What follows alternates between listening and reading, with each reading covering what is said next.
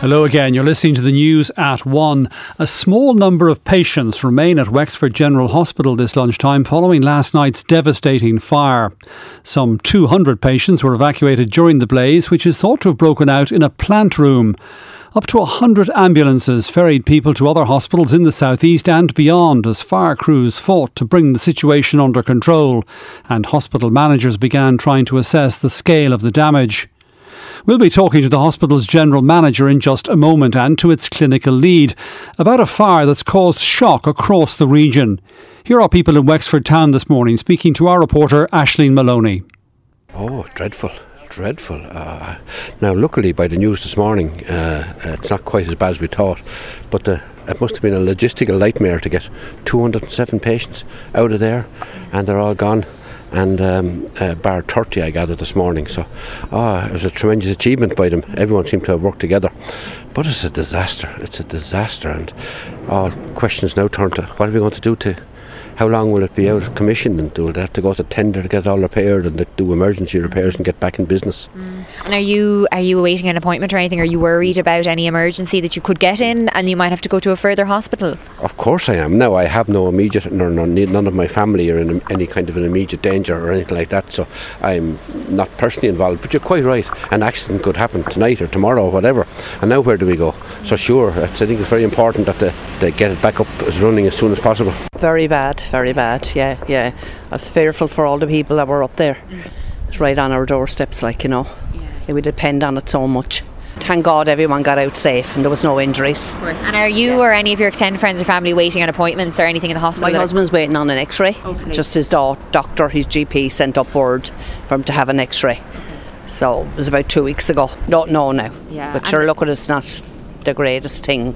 Yeah. It is more scary, but not life dependent. Yeah. I couldn't believe it, to tell you the truth. When I seen it on Facebook, I didn't really realise where it was at the minute until I investigated into it, and it was terrible. Thinking of all the patients in there and how frightened they would be. Yeah, worrying, all right, that you'd have to travel a certain length to get something done, I have a niece was due to go in for a cesarean section this morning, and she's just waiting on word. So she doesn't know whether she's going to Kilkenny or Waterford, so that's basically how it's impacting. It's just a lot of people the same, it's worse off than that. Of course. And are you worried now if any emergency does happen like that, like your niece, that you might have to go a little bit further for treatment? Yeah, well, I'm sure wherever you have to go, you'll be looked after. If it's an emergency, will be looked after. So that's the main thing to think about, I'm due in there next week myself for an injection. So whether I'll be able to get in is another thing. But hopefully everyone's alright. Yeah, it could be cancelled or go to Waterford or Kilkenny. More travel. And that was Sean Beaver ending that report from Aisling Maloney. Well, we're joined now by Linda O'Leary, who's General Manager of Wexford Hospital, and by Professor Abada Youssef, who's its clinical lead. You're both welcome to the programme, and thank you for taking time to talk to us today. Perhaps I can come first to yourself, Professor Youssef. In relation to the situation regarding patients, I suppose they are and have been through all of this the priority. What's the picture now in terms of those who remain in the hospital and those who've had to be transferred elsewhere? Thank you very much for having us. We currently have 29 patients cared for in a safe area of the hospital, down the medical wards. They're well looked after. They're fully staffed and resourced with clinical staff. No patient is critically ill as we speak. So 29 patients being cared for at the hospital. What about those who were being evacuated? What is their situation and where have they been transferred to?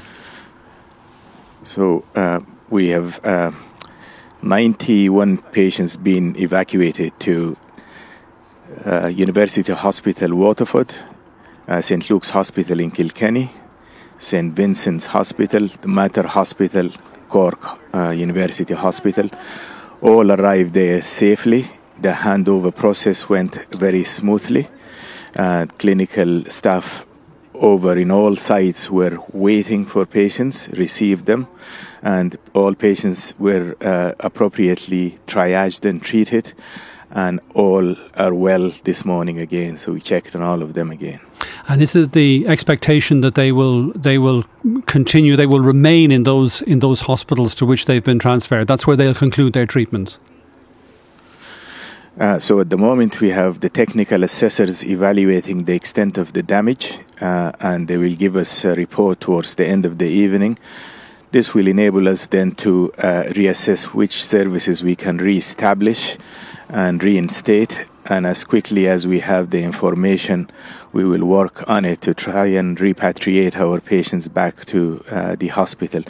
The priority, of course, is to ensure that the structure is safe and we have appropriate support services to cope with patients when they come back. Mm-hmm. We don't want to be bringing patients back to an unsafe situation. So once we receive more information from our technical assessors, we'll be able to work on repatriating patients.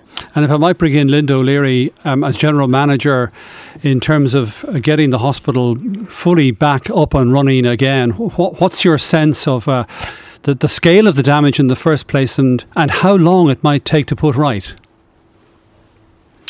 Hi, good afternoon, Brian. So in terms of damage, we have fire damage, we have smoke damage, and we have water damage.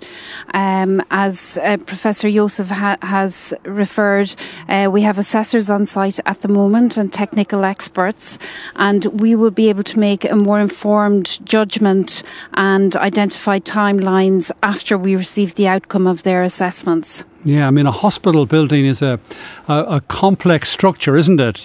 With complex. It is indeed. Yeah, so it does present and will present particular challenges. Absolutely. So we need to ensure we have electrical integrity, that we can provide medical gases, that we have piped oxygen available, that we have everything we need to operate as a fully functioning hospital. Is this then our priority? Yes, go ahead. Our priority would be to ensure patient safety, patient and staff safety. Of course. So is this then the work more of months than of weeks? I would like to think that from Monday we'll be in a position to recommence some of our services, but again, some services will be switched on much faster than others. But I'm optimistic that yes, we will have some services available to us from next week. Right. I suppose we should say that there must be, and there is, huge relief in Wexford and beyond, that there were no injuries as a result of this, no loss of life. There was a very effective evacuation operation which kicked in as soon as the alarm was raised. Indeed. So we commenced with a horizontal evacuation of our patients as per our comprehensive fire training. We then moved to vertical evacuation, and then we made a decision based on the request to switch off all oxygen supplies to move to a major emergency. Right. Which required the full evacuation of all patients. And that was carried out very effectively and very successfully.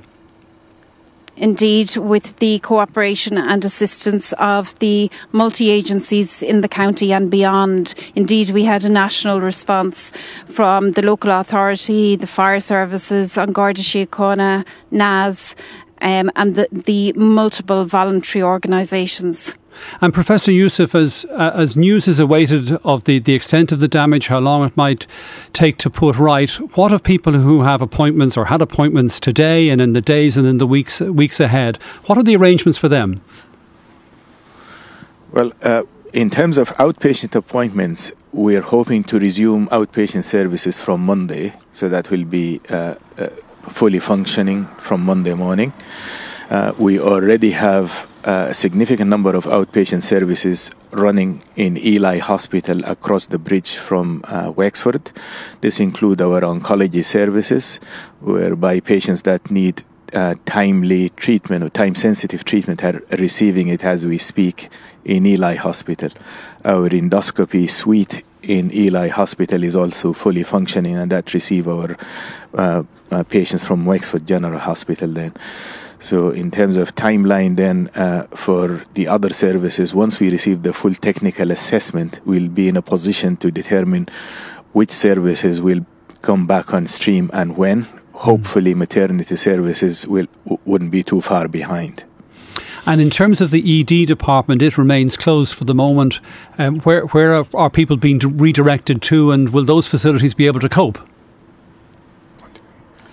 So at the moment, we're redirecting patients to the emergency department in University Hospital Waterford, or if appropriate, we would encourage patients to attend a minor injury unit. We have the minor injuries unit available in St Columkille's Hospital in Loughlinstown. Right, and Linda O'Leary, are the staff who travelled with patients during this evacuation last night and today, are they remaining with their patients in those other hospitals, or what's the situation in relation to them?